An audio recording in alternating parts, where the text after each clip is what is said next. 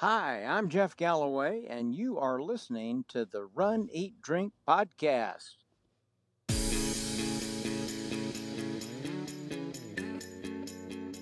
Welcome to the Run, Eat, Drink podcast. We feature destination races from across the country.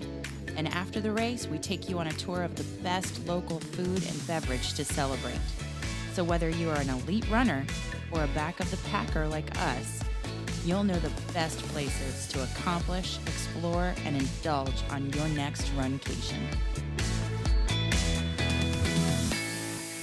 Hey, welcome to the Run, Eat, Drink podcast, episode 112. I'm your host, Amy. And I'm your host, or co-host, Dana. Yes, well, you host. Sometimes. Co-host. It doesn't matter. Tomato, tomato. Well, you put me in front of a camera earlier when I finished my fourth run and the sixth run of, or 4 out of 6 runs in this Gauntlet challenge. Man, I can't talk.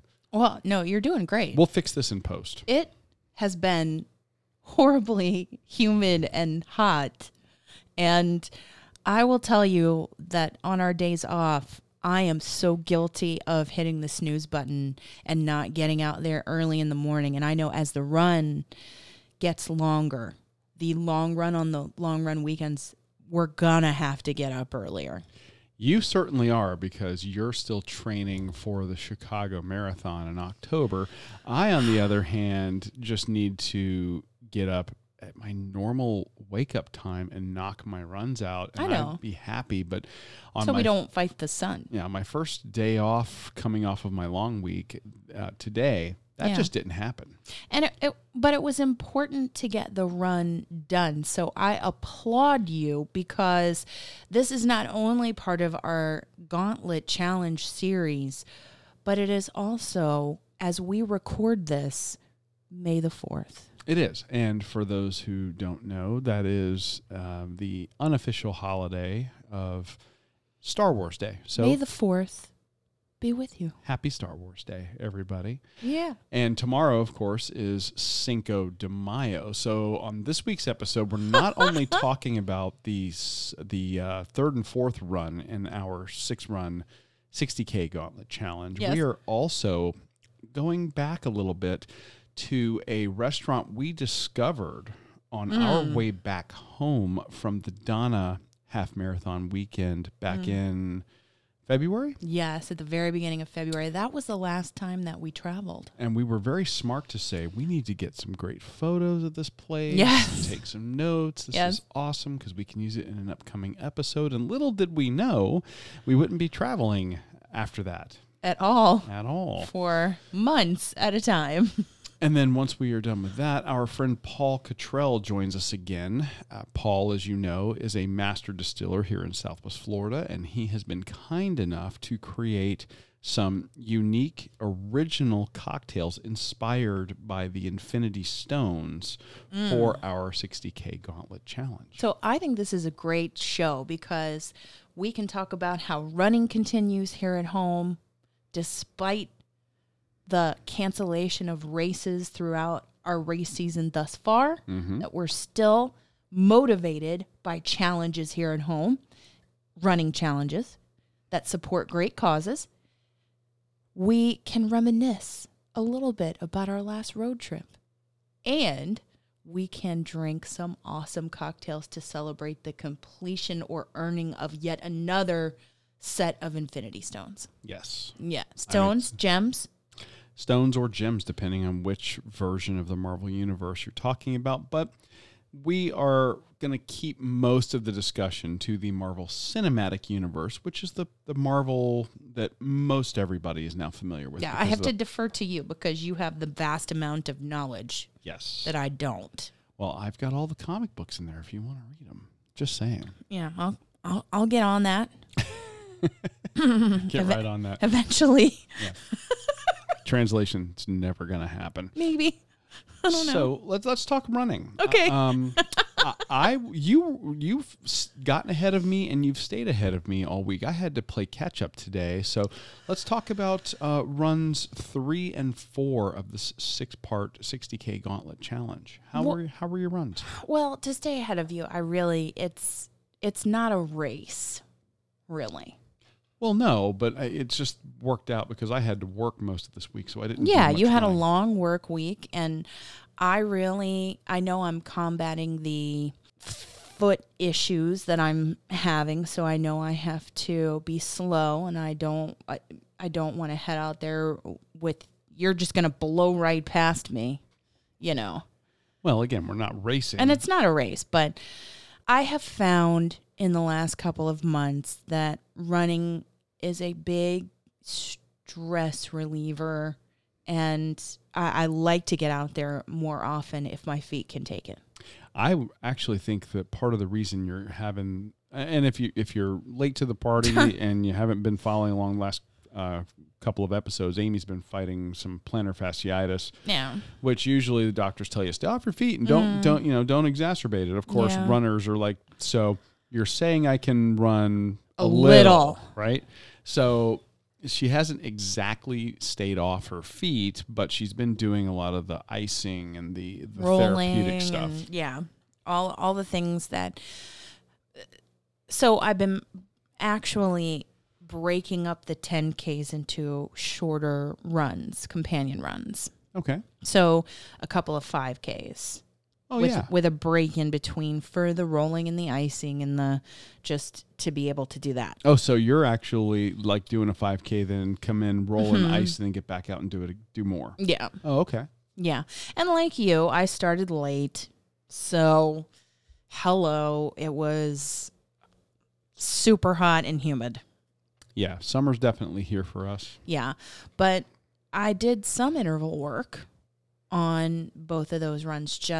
I just wanted to do some cadence drills, some acceleration gliders then inside of that distance, and then also some of the speed drills that Jeff Galloway has me doing. You know, the man that introduced our episode today. Oh, yes. The man I love. Very familiar with that man. America's coach. So the you were doing the drills as part of the total distance. Mileage, yeah. So really, I know that you have a different strategy for this Gauntlet series in that you're trying different intervals for time Yes. to see what you can get. And I'm taking a different strategy in that I'm doing the drills, covering the mileage, and that's how I'm getting it done. Does that make sense? Yeah, it makes total sense. Yeah. I want to make sure that I keep my strides short, my turnover light. I want to work on that kind of Posture. Yeah, running form. Mm-hmm. Like Jeff says, I just want to make sure, and I think that this challenge series is a good way to incorporate some of those drills.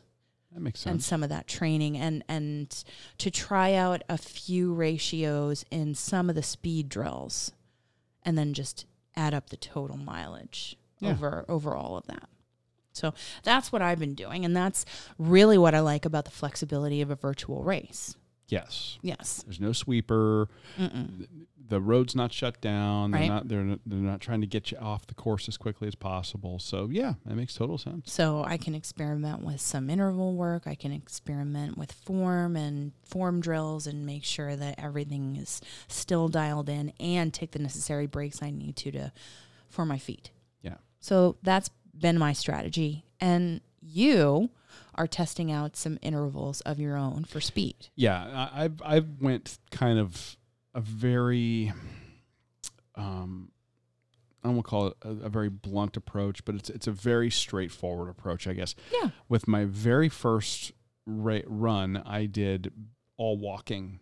And in fact, I had the dogs with me for the first 3 miles. Mm-hmm. So, I mean, there was no attempt at doing anything for speed at all. So that had me at an hour, 51 minutes and change. The second race, I did some interval work, and I did 5 seconds of running and then 55 seconds of walking. And that had a marked improvement. It dropped almost 16 minutes off my time. It's surprising, isn't it, that just that 5 seconds every minute? Total surprise, especially and like I said, I think I mentioned on last week's episode, listener Wendell messaged us and was like, "Wow, yeah." You know, I was very skeptical. Love but it's pretty incredible. So I did 5:55 for the second run. For this week's runs, I did a 10:50, for the Reality Stone 10K. And that gave me a total time of 1 hour, 30 minutes, 17 seconds. Which is under Disney's requirement, actually, for a 10K. Oh, well, there you go. Yeah. And that was just 10 seconds of running, 50 seconds of walking. Nothing crazy. Didn't have the dogs with me. Just decided I was going to go and run. And what I'm trying to do is see where am I going to get the maximum return for the power put in. So like if you're imagining on a graph, you've got this line that kind of goes up and then starts to flatten out. There's two lines. There's the power that you put in and then the speed that you generate. And I'm trying to find where those two lines intersect for me. Okay.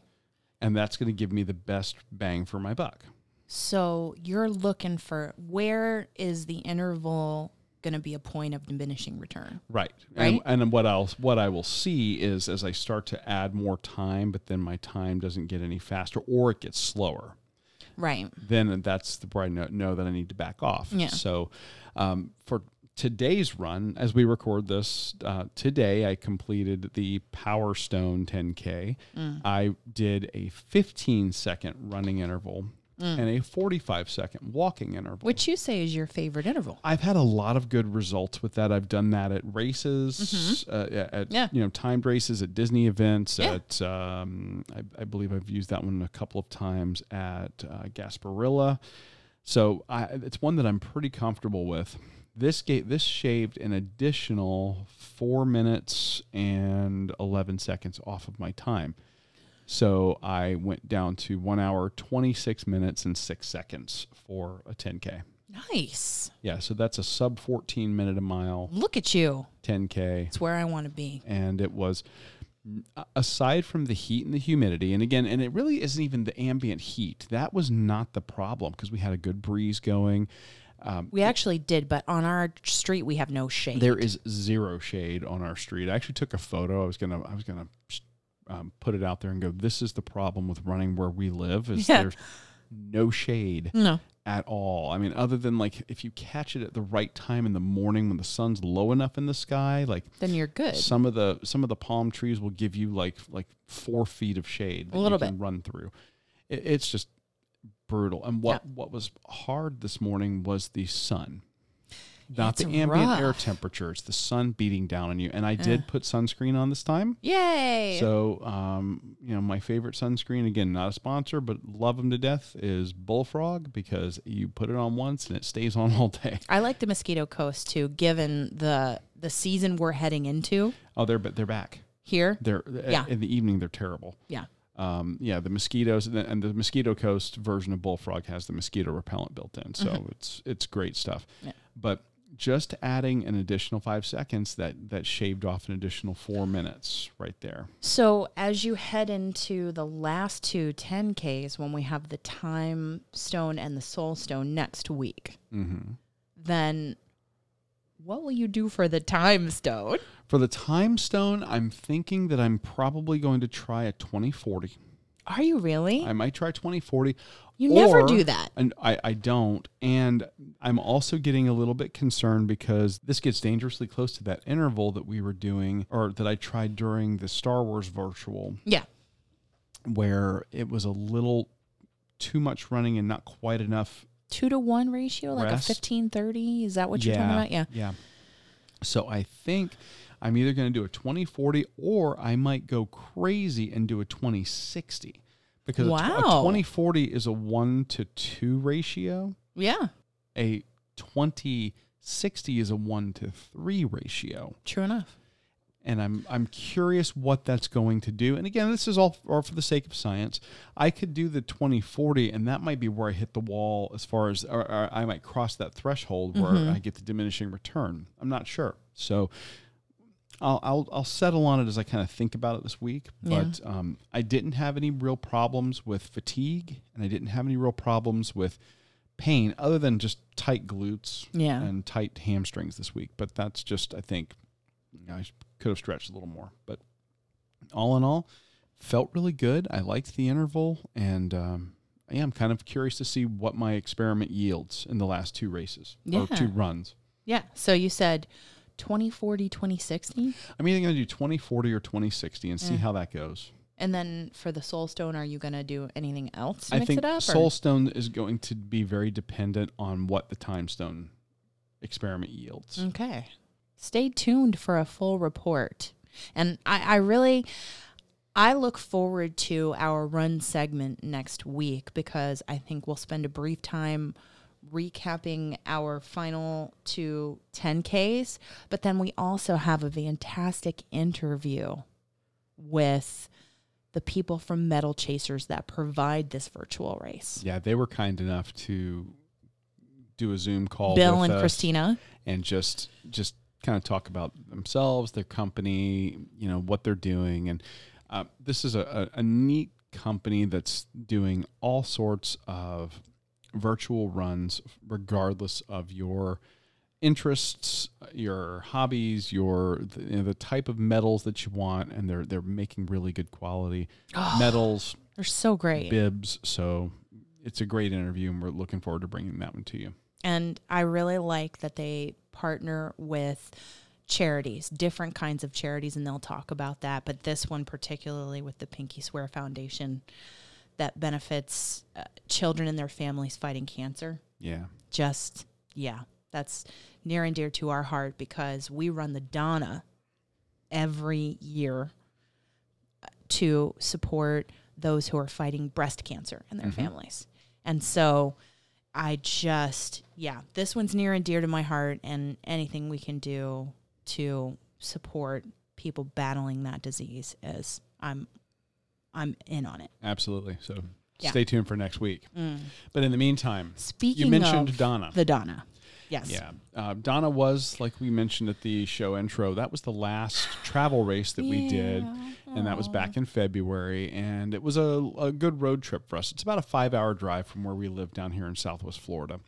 And on our way back, we like to try to make the trip, if we're going somewhere, part of the runcation. So we try to find cool places to go. Like on our way up, we stopped off at a couple of spots. Yeah, we did Motorworks. And we talked about that.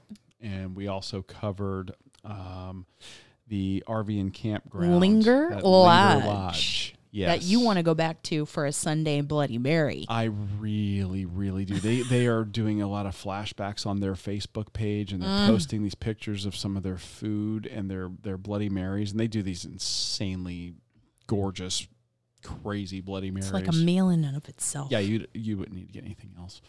So looking forward to doing a little day tripping back there. But we did it on the way up. We also did it on the way back. Yeah.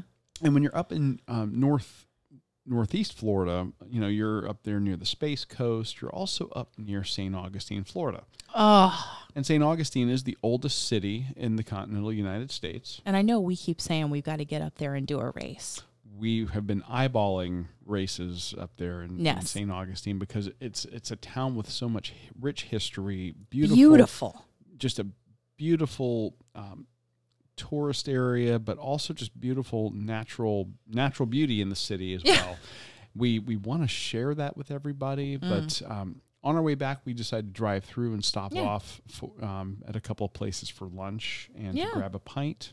And what we're going to talk about today is a food offering that we found there so that when travel resumes and people start planning vacations and you're thinking about maybe going up towards St. Augustine, we have a reason for you to go. I mean, you as a kid would travel to historical place. You got a lot of history as a kid. My parents were very big into that. My dad especially, and a lot of the places we traveled were Civil War battle sites, Revolutionary War historical sites. I've been to all the big ones, and St. Augustine is not one that we ever really went to. We went to Cocoa Beach. I got to go to, of course, to the Space Center several times, but never to St. Augustine with family. I'd been there in college, but not there particularly as a kid. Well, but the reason that I love it there so much is because of that enjoyment of history that I got as a kid. Well, we would drive through there on the way up to visit family in Virginia when I was a kid. Okay. And I remember the little shops, and I remember like the cobblestone streets and the brick buildings, and just so to me, when you talk about St. Augustine, it brings back memories of Christmas trips with family. Yeah. And it's so great. And it was neat when we drove through there. Everybody was still, doing the normal touristy things. So you had At that time, yeah. At that time, and it was just tons of people walking the streets and enjoying the beauty of this old town. And so beautiful. Just something that if you haven't been and you've ever been thinking about going, once we get back to traveling normally here in the U.S., this is a place that you should put on your list. Yes, and not just only for those cobblestone streets and the sights and the shops, the beauty, the history, but also for some delicious tacos. I know. It sounds weird that we're going to suggest going to an old Spanish settlement to get delicious tacos from a brand new place, but trust us when we tell you, you will not be disappointed. We had the fortune of going to check out not only Osprey Tacos, but also its neighbor adjacent to it, Old Coast Ales. Yes. And Old Coast Brewing has they basically share a wall. Yeah. And we went over to Osprey, ordered our food, went over to Old Coast, got our beer, and they brought us our food over into the while we were having brewery. a flight of beer. Yeah. At Old Coast Ales. So, I mean, we even had dessert over there. Yeah. And and the reason that we're flashing back to this, because not only was it our last trip, but this week it seemed kind of appropriate to flash back to it because it is Cinco de Mayo. It is Cinco de Mayo. As this episode drops today, it will be May 5th. Yes. Of course, that is also Revenge of the 5th for our Star Wars fans out there. But Cinco de Mayo is a great excuse to go get some delicious Mexican food. And while some of the stuff that we got wouldn't be traditionally Mexican, the tacos that we got were, of course, Mexican inspired and absolutely some of the most flavorful tacos you could get anywhere. Yes, and they have street tacos on their menu that they'll do in traditional style with cilantro, radish, onion, and a double corn or flour tortilla. There's only one correct answer there. It's double corn. Of course. Just saying. I love a corn tortilla. I'm not judging people. And I like that it's double. Yeah. And you're not judging people that who go for a flour tortilla. No. They're just wrong. Well, does it not depend on the filling? It absolutely depends on the filling. I'm just being facetious. It depends on the filling that you're getting. It does. Because if you have like a heartier steak filling, like a fajita type thing, then I think maybe a heartier flour tortilla is the way to go. Yeah, a tortilla that won't fall apart or pull apart if the filling is a little more toothsome. Yes. Right. So there is a Tex-Mex style topped with cheddar, sour cream, lettuce, tomato, onion on a corn or flour tortilla. So you get to choose your tortilla in that area, and then they'll do rice and black beans, soy protein, ground beef, shrimp, pollo asado, carnitas, or carne asada, which is skirt steak, which I would do. But we ordered off the Boulevard Tacos portion of their menu. Yes. And these are just... there are some clever combinations here at inexpensive prices. Yeah. If you get like a plate of 3 tacos, you're looking at anywhere between $12 and $15. But these are huge tacos. They are chocked full. Yeah. And when you take a look at the episode artwork for this week, you're going to see what we're talking about. That 3-pack of tacos. Yeah. Great meal. We overlapped on one taco. Yeah, we did. Well, we're both huge fans of chorizo. Yes, we are. So we overlapped on that. It's such a versatile sausage. You can do it for breakfast. You can do it for lunch or dinner. And I love the spice that it offers. I love the color that it imparts to dishes. I think it's just, it's absolutely one of my favorites. I love chorizo, and this is Mexican style chorizo with crispy fries, cotija cheese, and house salsa verde. And when they say crispy fries, they mean it's like shoestring type. It was like potato sticks. Yeah, it's like potato sticks. So they were very small. It wasn't like here's humongous fries on your taco. No.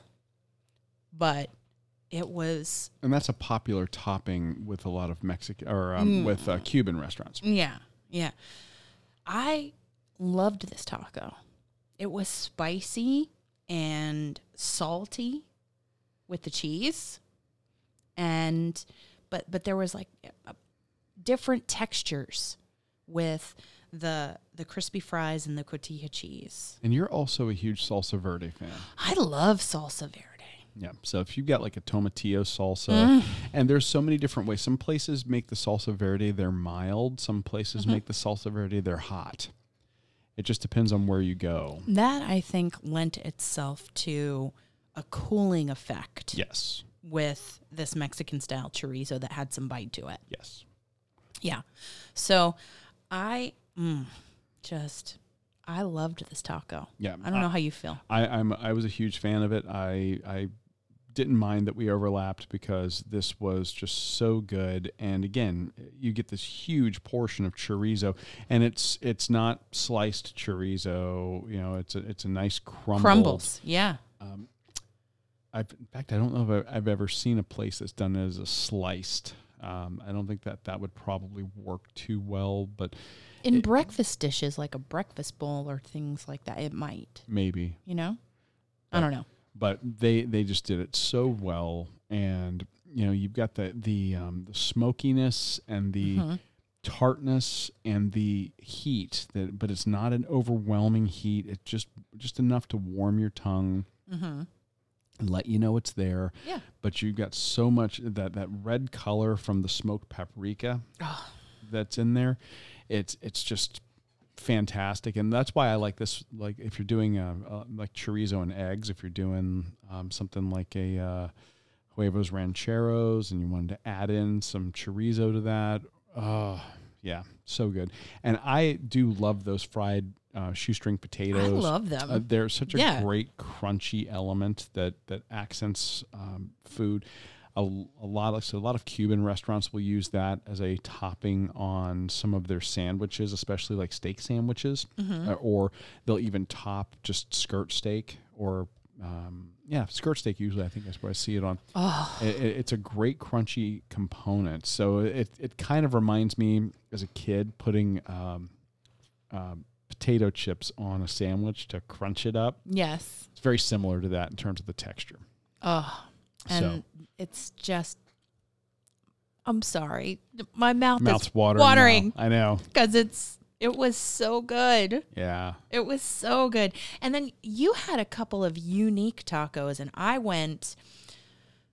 think I would say typical for me on one, but not so typical on another. Yeah, I went with a couple of items that they had that were very unique, to say the least, and not something you would typically see served as a taco. Yeah. They had what they called their Cuban, and this is inspired by a Cuban sandwich. And the Cuban taco had pulled pork, Swiss cheese, pickles, a mustard aioli, and then topped with prosciutto ham. So this was very much a nod to the Cuban sandwich, which is something I grew up on, being a Tampa native. So good. And it, while not, of course, it's not completely accurate to what a Cuban sandwich would be, it had enough of the components there, and it was such a great nod to the flavors and the textures that you would get. And seeing that served in a taco, what a great way to enjoy those flavors. You get the pulled pork, so it's pork shoulder, pork butt. and you're getting a generous helping of that. So that gives you kind of your base of the meatiness of the taco. The Swiss cheese gives you a little bit of a nuttiness and a creaminess. The pickles give you the dill and the tart and the tang. Like a briny kind. Yeah. And a little bit of a salty component. The mustard aioli, of course, gives you some more moisture, and it also gives you the hint of the yellow mustard that you need if you're doing a true Cuban. But then they topped it with prosciutto ham.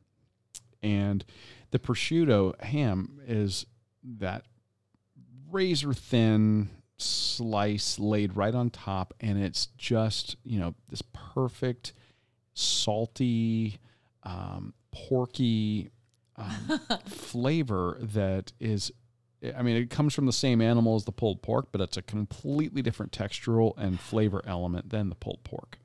So it's just fantastic. Oh, so good. Yeah.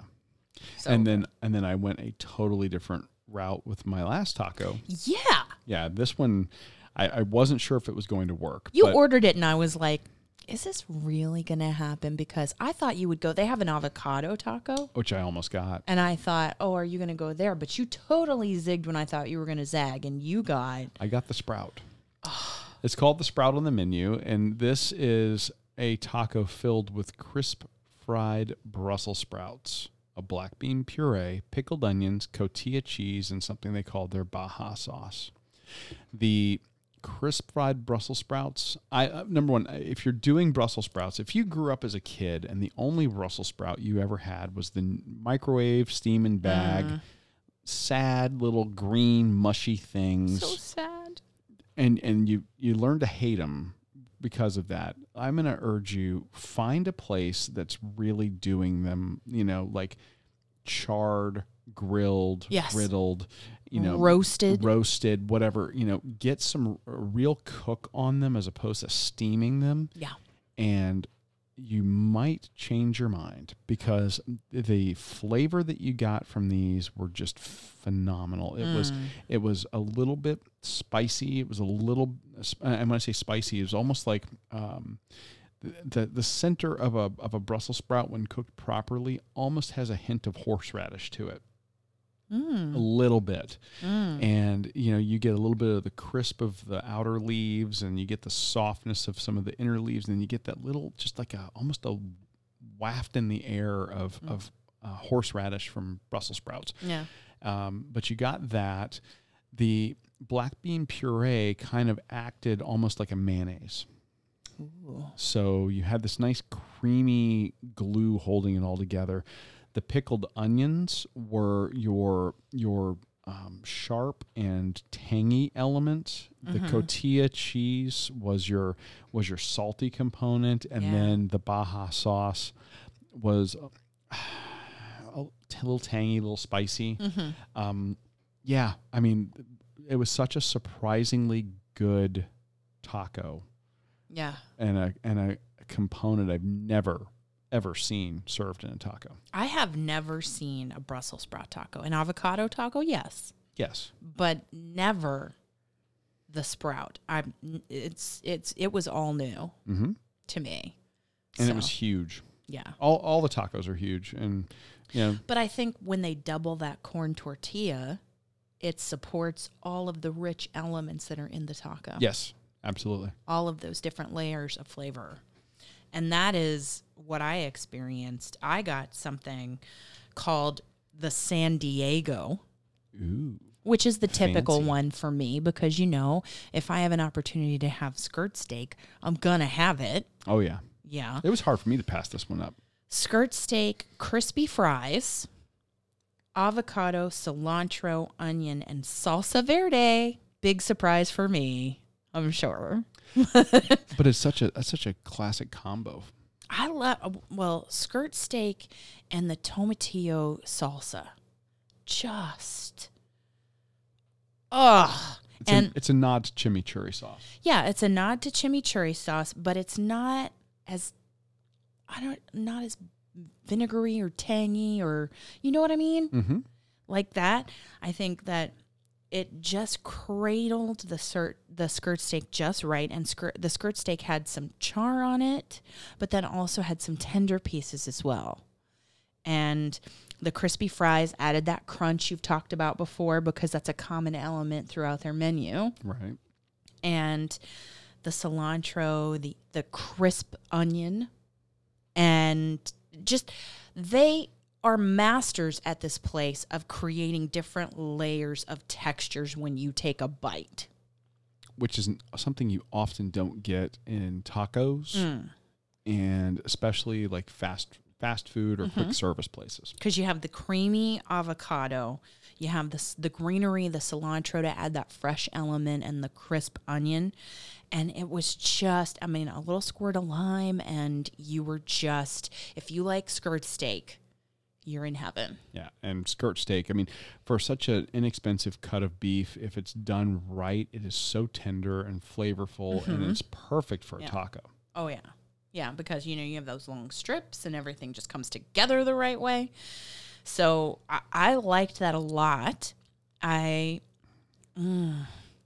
this last one was just, I don't think I've ever seen it on a menu at a taqueria. No. Or a Mexican place that we've been to. No. Which is a pork fried rice taco. It just sounds wrong. So it's like Asian Mexican but it sounds fusion. So right. Asian Mexican fusion. It has crispy pork, griddled rice, scallions, sriracha aioli, and hoisin. So, lay it out for us. The crispy pork was just, I can't. Okay. It's pork. It's great. It's the salty meatiness, and then the griddled rice.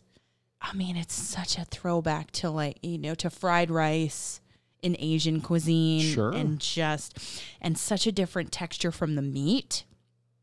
But then the scallions add the fresh crunch vegetable element.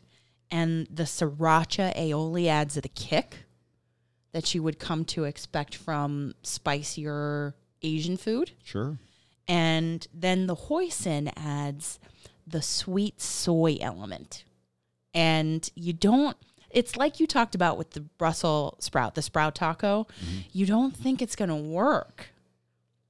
But, oh boy, it does. When I saw this on the menu, I almost got this one. This reminded me of something that you've gone out for an evening out on the town. You've had maybe a little too much to drink. Oh my God. You're hungry before bed, and you go to the fridge and you're like, what do I have?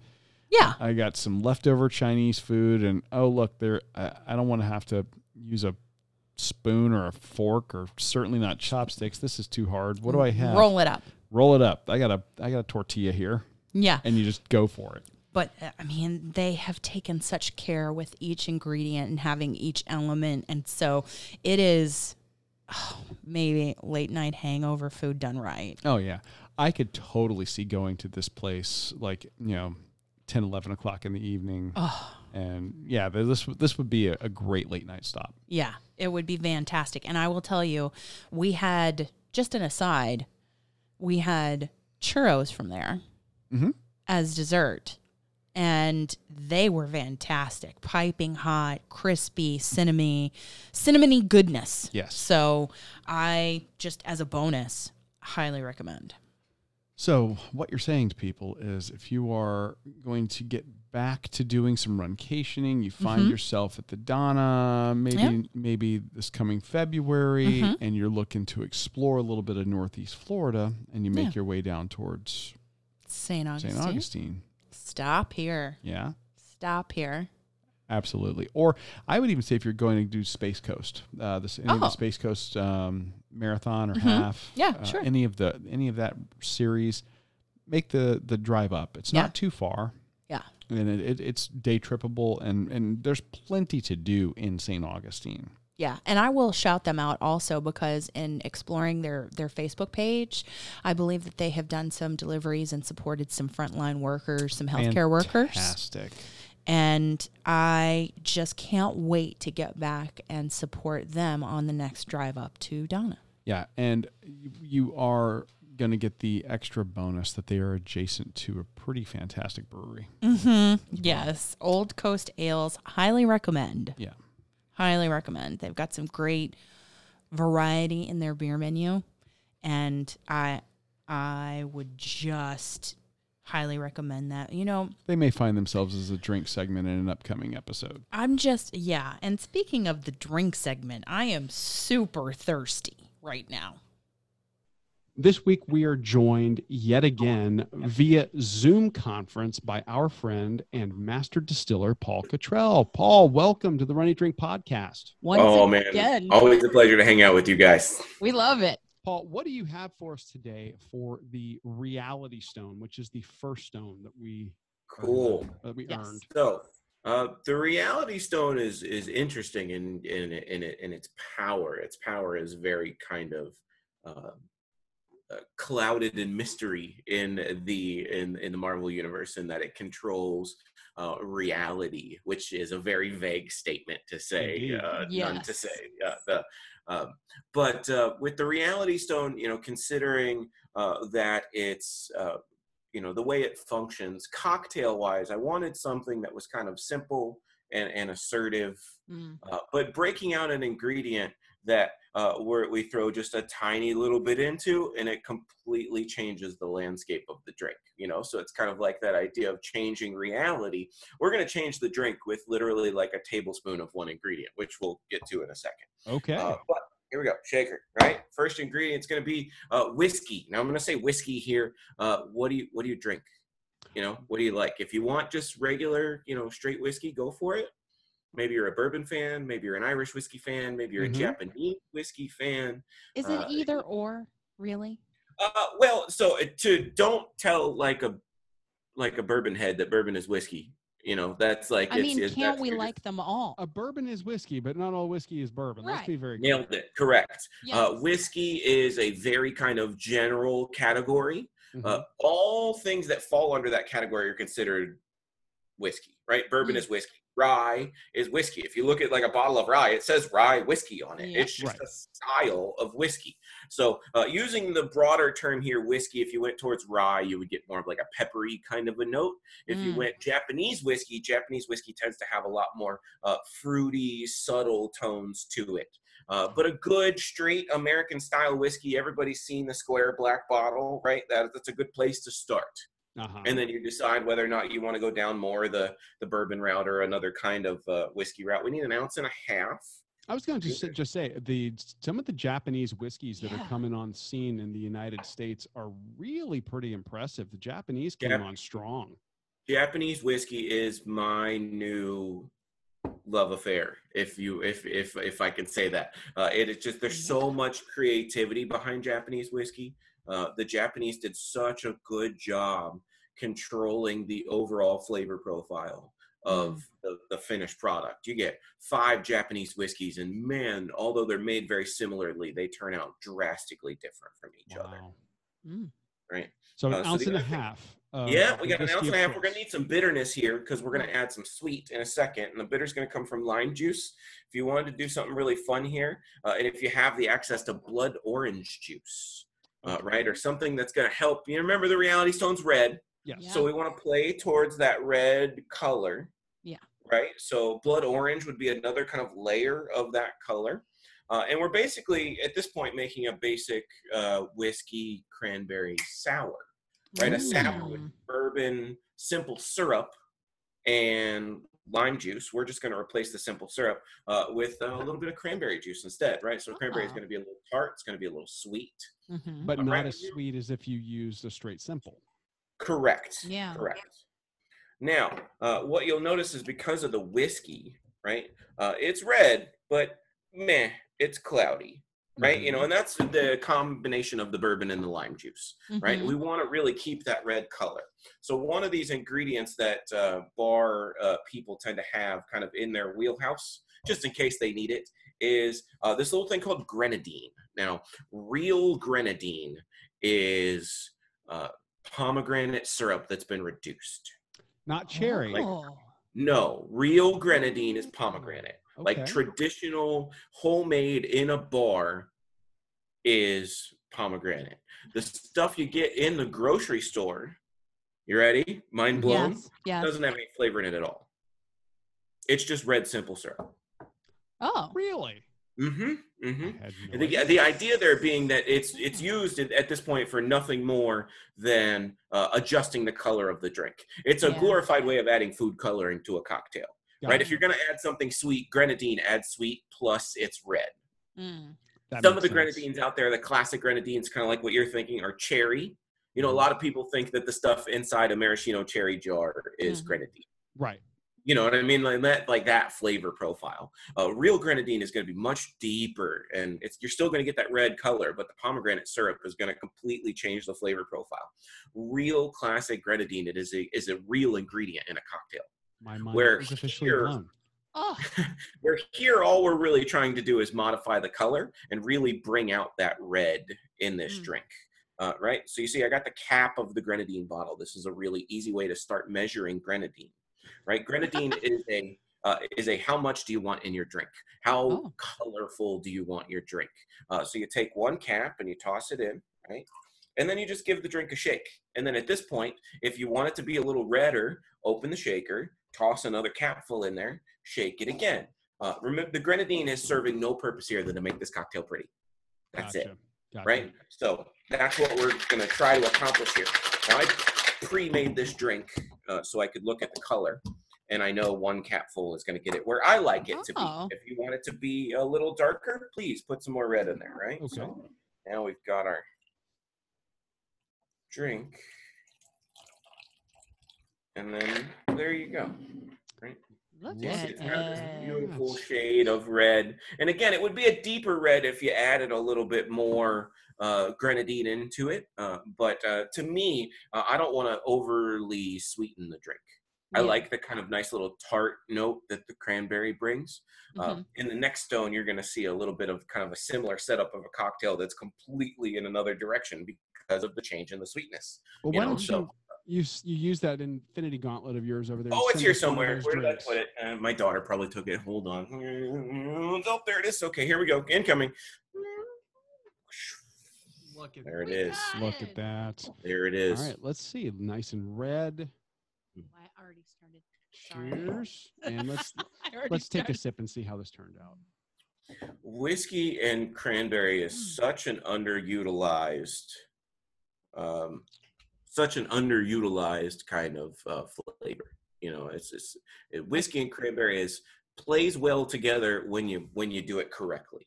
And I can see why you limit the grenadine. Yeah, right. Because it's a little on the sweet side, right? But if you got it too sweet, the cocktail, the balance would just be all thrown off. Yeah, right. And then the whiskey would be hidden. Right. There'd be no harmony. You know, those really kind of nice flavors of the whiskey would disappear behind the sweetness. But here they can still be nice and apparent. And I can also see how this drink would change depending on whether you use, say, a bourbon, a rye, or an Irish whiskey, because those have very distinct. A lot of people who aren't into whiskeys will go, "Oh, they all taste like gasoline," or whatever. And they have very distinct flavors, or even variations within types of bourbons. If you used something that was a more traditional bourbon versus a wheated bourbon that's going to be smoother, you would get a totally different cocktail. Oh, sure. And, that's probably that conversation can be as long as we want it to be. Well, and now you have made me curious as to what Japanese whiskey would do with this. Ooh, yeah. Yeah. So the kind of the weird part is it's really in the way that the Japanese do their fermentation process. Japanese whiskey is actually bourbon. The way it's produced, it qualifies as a bourbon, except for the whole part about being made in the United States. Yeah. Well, right. That's when you start talking about, if we were to be talking about the Japanese bourbon industry, we'd be talking about the struggling Japanese bourbon industry, because the bourbon people wouldn't get past it.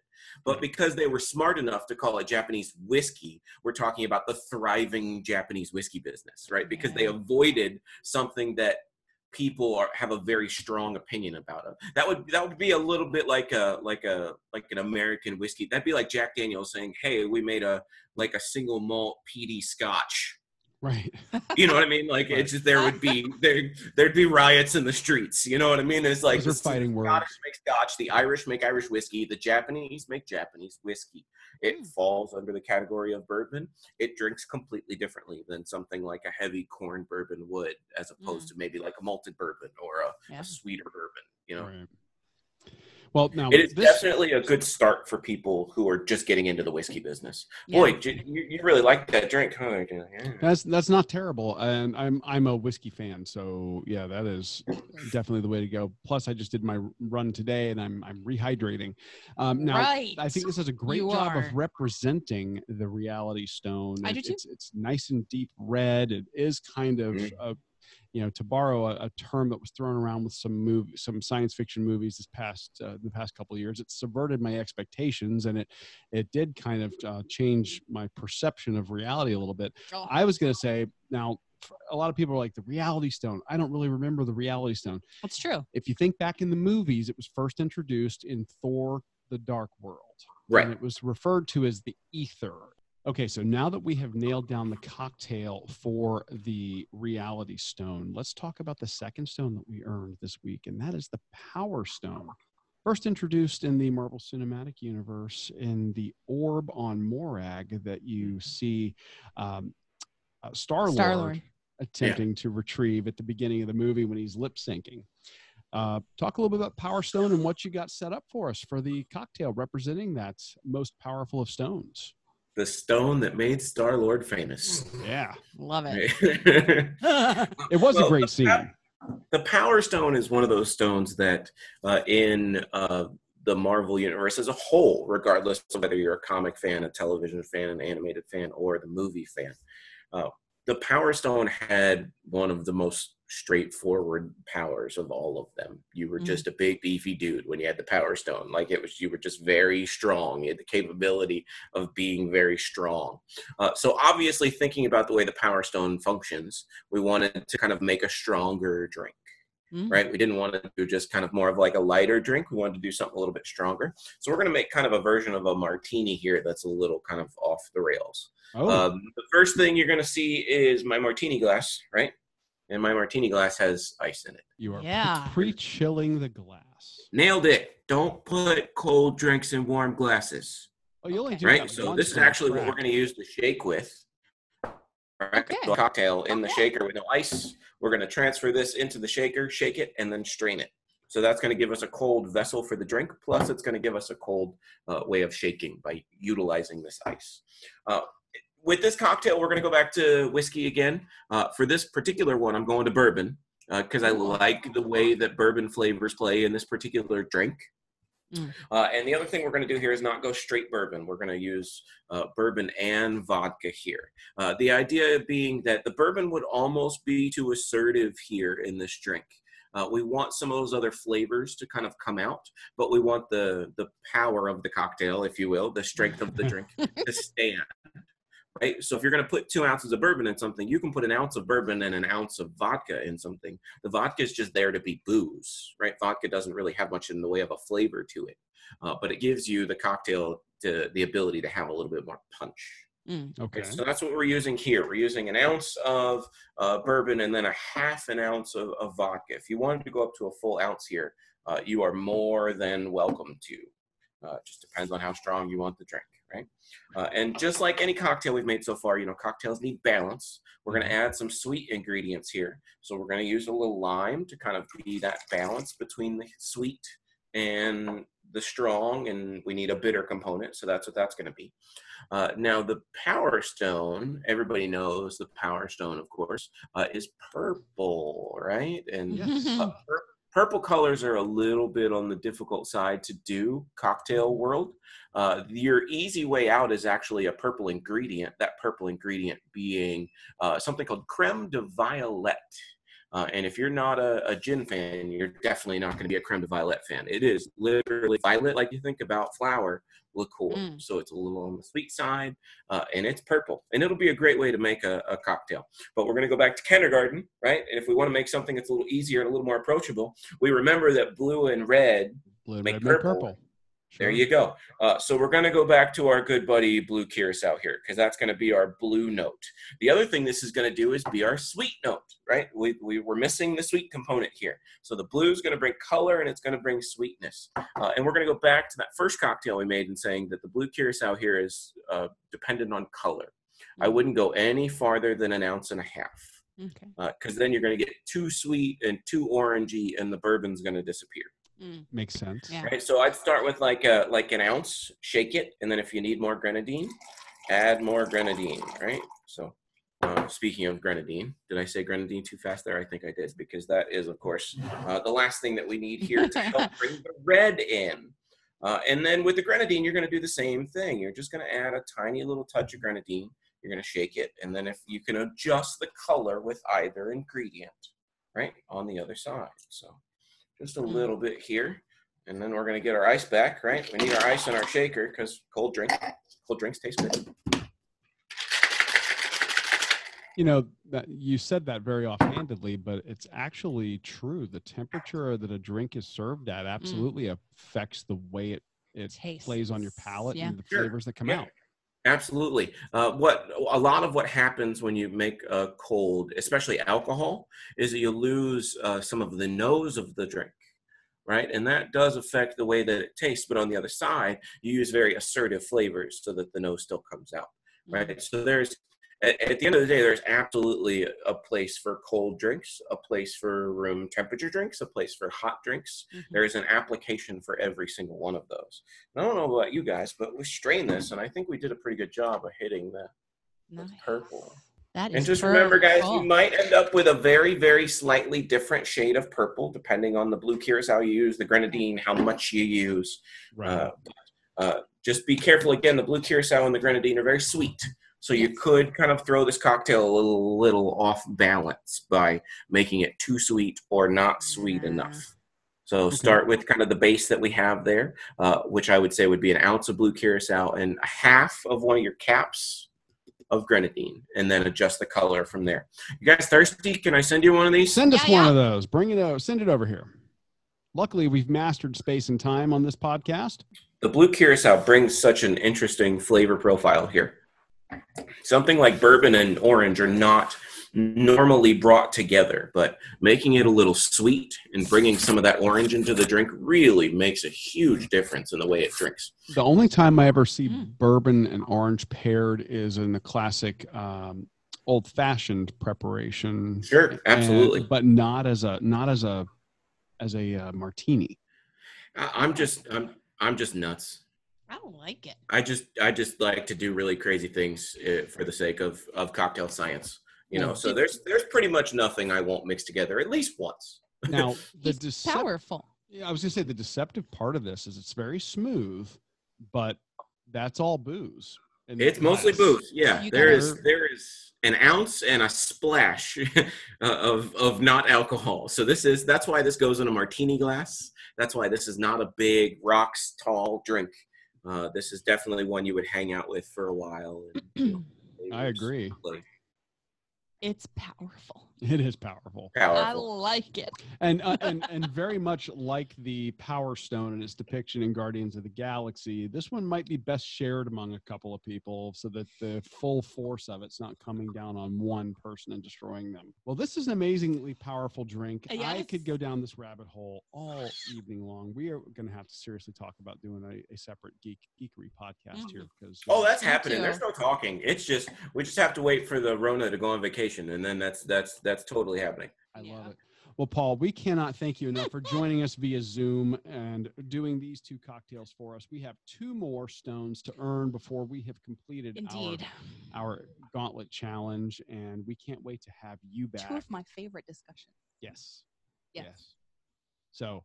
Oh, I can't wait. Amy's gonna have some stuff on the next one. Oh, maybe when we get to the Soul Stone, we might earn our explicit tag when we get to talking about. Talk about Black Widow. PG-13, Amy. Oh, yeah. You're sad about Black Widow, huh? Yeah. Oh my Are you gosh. disappointed? You were So disappointed? mad. So disappointed. Still right? mad about it. Are you kidding? But that's for next Well, week. you know what? Yeah, you know I'm what, in. Amy? You know what, Amy? Or you know what Dana and I did when Black Widow dies? Like, yeah, well, we know. We knew it was going to happen. We- Yes, I know. we know. I got it. But again, comic book dead's not dead. I even think Nope, about it. nope. Comic books dead's never dead. No. So with Keep that, telling me that. well, Paul, thank you again for joining us. We love having you on the show, and we will talk to you again next week. Oh Cheers, my yeah, I'm friend. excited, guys. Have a great one, guys. Cheers. Yep, here you go. He is, I can't call him Captain Cocktail. I don't know. Captain Like, Cocktail may stick. I like that. Cocktail wizard, a cocktail expert. I don't know. He is a master distiller and Mad scientist. mad scientist who creates some amazing drinks. Well, I can't wait to see what he's got in store for us next week. He is going to be featuring the last two beverages to celebrate the last two stones that we have, which is the Time Stone and the Soul Stone. And I've heard whispers that there may be a bonus Infinity Gauntlet cocktail that he's going to do for us. I hope so. So I really do. stay tuned for that. Oh. For now, though, we're going to wrap up this episode and we're going to say, next week we finish and we earn our final 2 stones to complete our Gauntlet medal. Yes. We have that incredible interview with Metal Chasers, Bill and Christina. And I just can't wait to wrap it up and share it with everybody. Yeah, and we want to say thank you to everybody who has been leaving us ratings and review on Apple Podcasts and on Podbean. I know just in the last week we picked up over 110 new followers just on Podbean alone. Oh. So thank you guys and welcome to the Runcation Nation. We are Yes. very happy to have you. We've also been adding a ton of people following us on Facebook. So thank you very much for that. If you aren't, please do. Drop us a quick like and follow along. Jump in on the conversations for the various things that we're posting there. We love having you. But what we would love is if you'd keep those ratings and reviews coming over on Apple Podcasts this week. That would really help us. It helps us get discovered and helps grow the Runcation Nation. And we really appreciate it. And we're just so happy that you are liking what we do. And supporting us right now, especially, supporting us, period, but especially right now when your humble travel podcast can't travel. Yes. So your support right now means the world to us. Yes. So thank you once again for taking us along on your long runs, when you are cleaning around the house, wherever you are. Through all this, we love you, we appreciate you, and thanks for listening to this week's episode. For now, I'm your host, Amy. And I'm your co-host, Dana. And we will talk to you really soon. Thanks for listening to this week's episode of the Run, Eat, Drink podcast. We're having a great 3rd year because of your support. Don't forget to follow us on Facebook and Instagram at Run, Eat, Drink podcast. And on Twitter, we're at Run, Eat, Drink pod. You can also give us a call at 941-677-2733 or shoot us an email at info@runeatdrink.net. Visit our website at runeatdrink.net and click on the subscribe link so you don't miss a minute. Accomplish, explore, and indulge right along with us. We'll talk to you next time.